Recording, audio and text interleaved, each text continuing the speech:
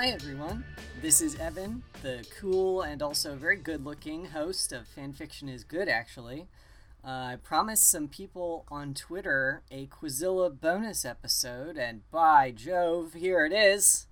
I've mentioned Quizilla on the podcast several times now, probably with at least 2 guests by the time this comes out. But it seems like none of my guests so far have had vivid memories of it the way I do, and this has made me realize that there are probably a lot of people out there who have no connection whatsoever to Quizilla and are wondering what in the holy fuck I'm talking about. It was such an important part of my on-ramp into fanfiction and fan communities that I definitely have a probably misplaced nostalgia for it, and I wanted to honor the memory of Quizilla by explaining what it was and why people used it and what happened to it. It's been upwards of 15 years since I've seen Quizilla with my own 2 human eyes, so I gathered up a lot of information from fanlore.org to supplement my recollection with some dates and facts and stuff. So thank you to the kind people at Fanlore for putting in real actual work. So Quizilla.com was launched in 2002, and it was, for the most part, a much earlier, much less robust version of things we have now, like Google Forms.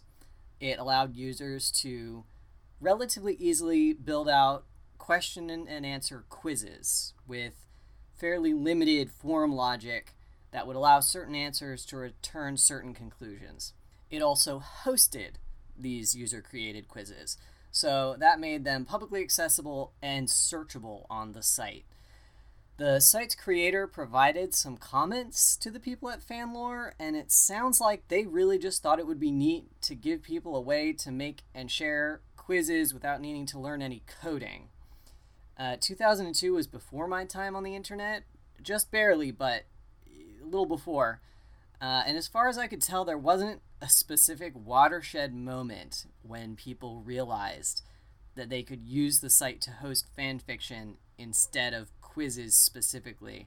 It was a really gradual process with a few contributing factors. First, the formatting allowed you to put really big blocks of text in the question field.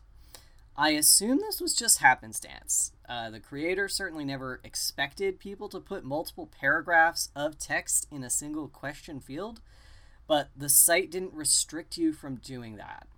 So people just took advantage of it.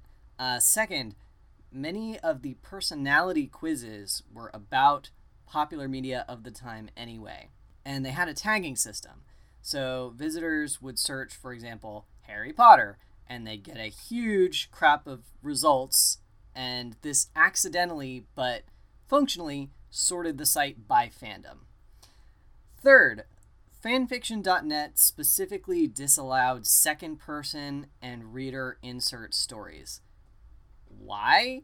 I don't know. It sounds like some bullshit to me, frankly, but the fanfiction.net people didn't let you do that. Second person is, you round the corner, and to your surprise, Light Yagami is walking down the hallway of your school. Like that. Fans were interested in writing and reading that sort of content, and the quiz format, even if the form logic didn't work very well, actually lent itself pretty well to that. So, have you seen those ads for those mobile games that have an asinine little visual novel setup prompt like, you came home and found your boyfriend in bed with the babysitter. What do you do next? And the options are like, freak out, or sigh, boys will be boys. Quizilla self-insert fic was exactly like that, except generally speaking, your answer didn't actually change what came next.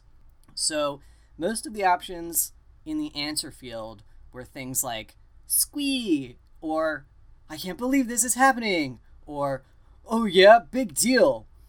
It made you feel like you were having some kind of input on the story through the tone of your response, but the story would just carry on. So for people who wanted that content, it was a life finds a way situation. Fourth, and this completely escaped me until I started doing research. But fanfiction.net also technically didn't allow sexually explicit content at this time, which was a wild thing to realize because 16-year-old me remembers reading and writing a lot of explicit fanfiction on there. But anyway, you weren't supposed to, I guess. In the beginning, Quizilla didn't have a policy on this specifically because, like, why would you? It's a quiz website. But even after they realized that people were using it for fanfic, it seems like their moderation system was worse than the moderation on fanfiction.net, so you were less likely to have your work removed from Quizilla for explicit content. Around 2005, the site's homepage and policies started to acknowledge that people were using the site for, quote, stories. And this is around the time that I discovered Quizilla. I don't remember the exact circumstances, but I'm pretty positive that I was looking for something along the lines of Yu Yu Hakusho, Which Character Are You? On Yahoo search. Google existed then, but it wasn't a big deal at the time. It wasn't ubiquitous. We were using Ask Jeeves and Yahoo and stuff. And that wound me up on the Yu Yu Hakusho results page on Quizilla. I wouldn't discover fanfiction.net until at least a year later, so this was mind-blowing for me. In 2006, so not long after I discovered it, Quizilla had sort of started to lean into the idea of hosting fanfiction by adding things like a rating system and a message board and making the question field actually longer, but they were bought out by a subsidiary of Teen Nick, which is a subsidiary of Nickelodeon, to the best of my understanding, and a ton of content considered to be not PG rated was purged from the site. I had already discovered fanfiction.net by this point, so I'm not sure I was even directly aware of this happening, but that's around the time people started giving up on the site as a fanfiction hosting platform, kind of en masse. The site still existed, and this shocked me until 2014. I sort of forgot it existed after about 2007, and I'm surprised it hung on for that long, but it was never quite what it had been after the buyout. At least some of the fan works on there had at one point been archived, but Fanlore's link to that archive unfortunately doesn't seem to work. I'm sure most are lost forever. Internet archiving was definitely not so much a thing in 2006 when the Great Quizilla Purge happened, but I hope someone saved some of it somewhere. I don't know. I tend to feel that all human creation has some kind of value, even if it's a self-insert smut fanfiction written by a 13-year-old. According to some data from the Wayback Machine, there were over 300,000, quote, stories on Quizilla at one point. And although I'm sure a lot of the people who created them weren't particularly attached to them anymore, I'm also sure some people were attached to those stories that were lost. So it's kind of a bummer.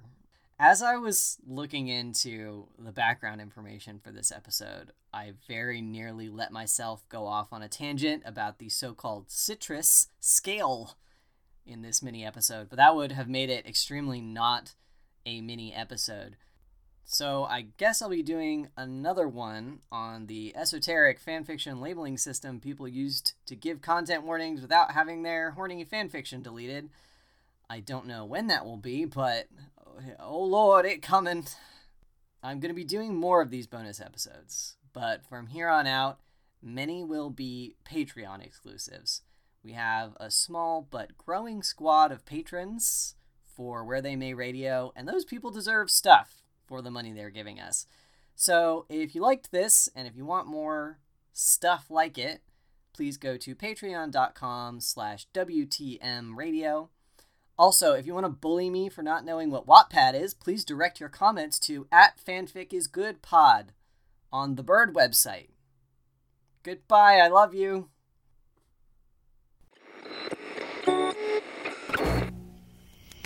Where They May Radio.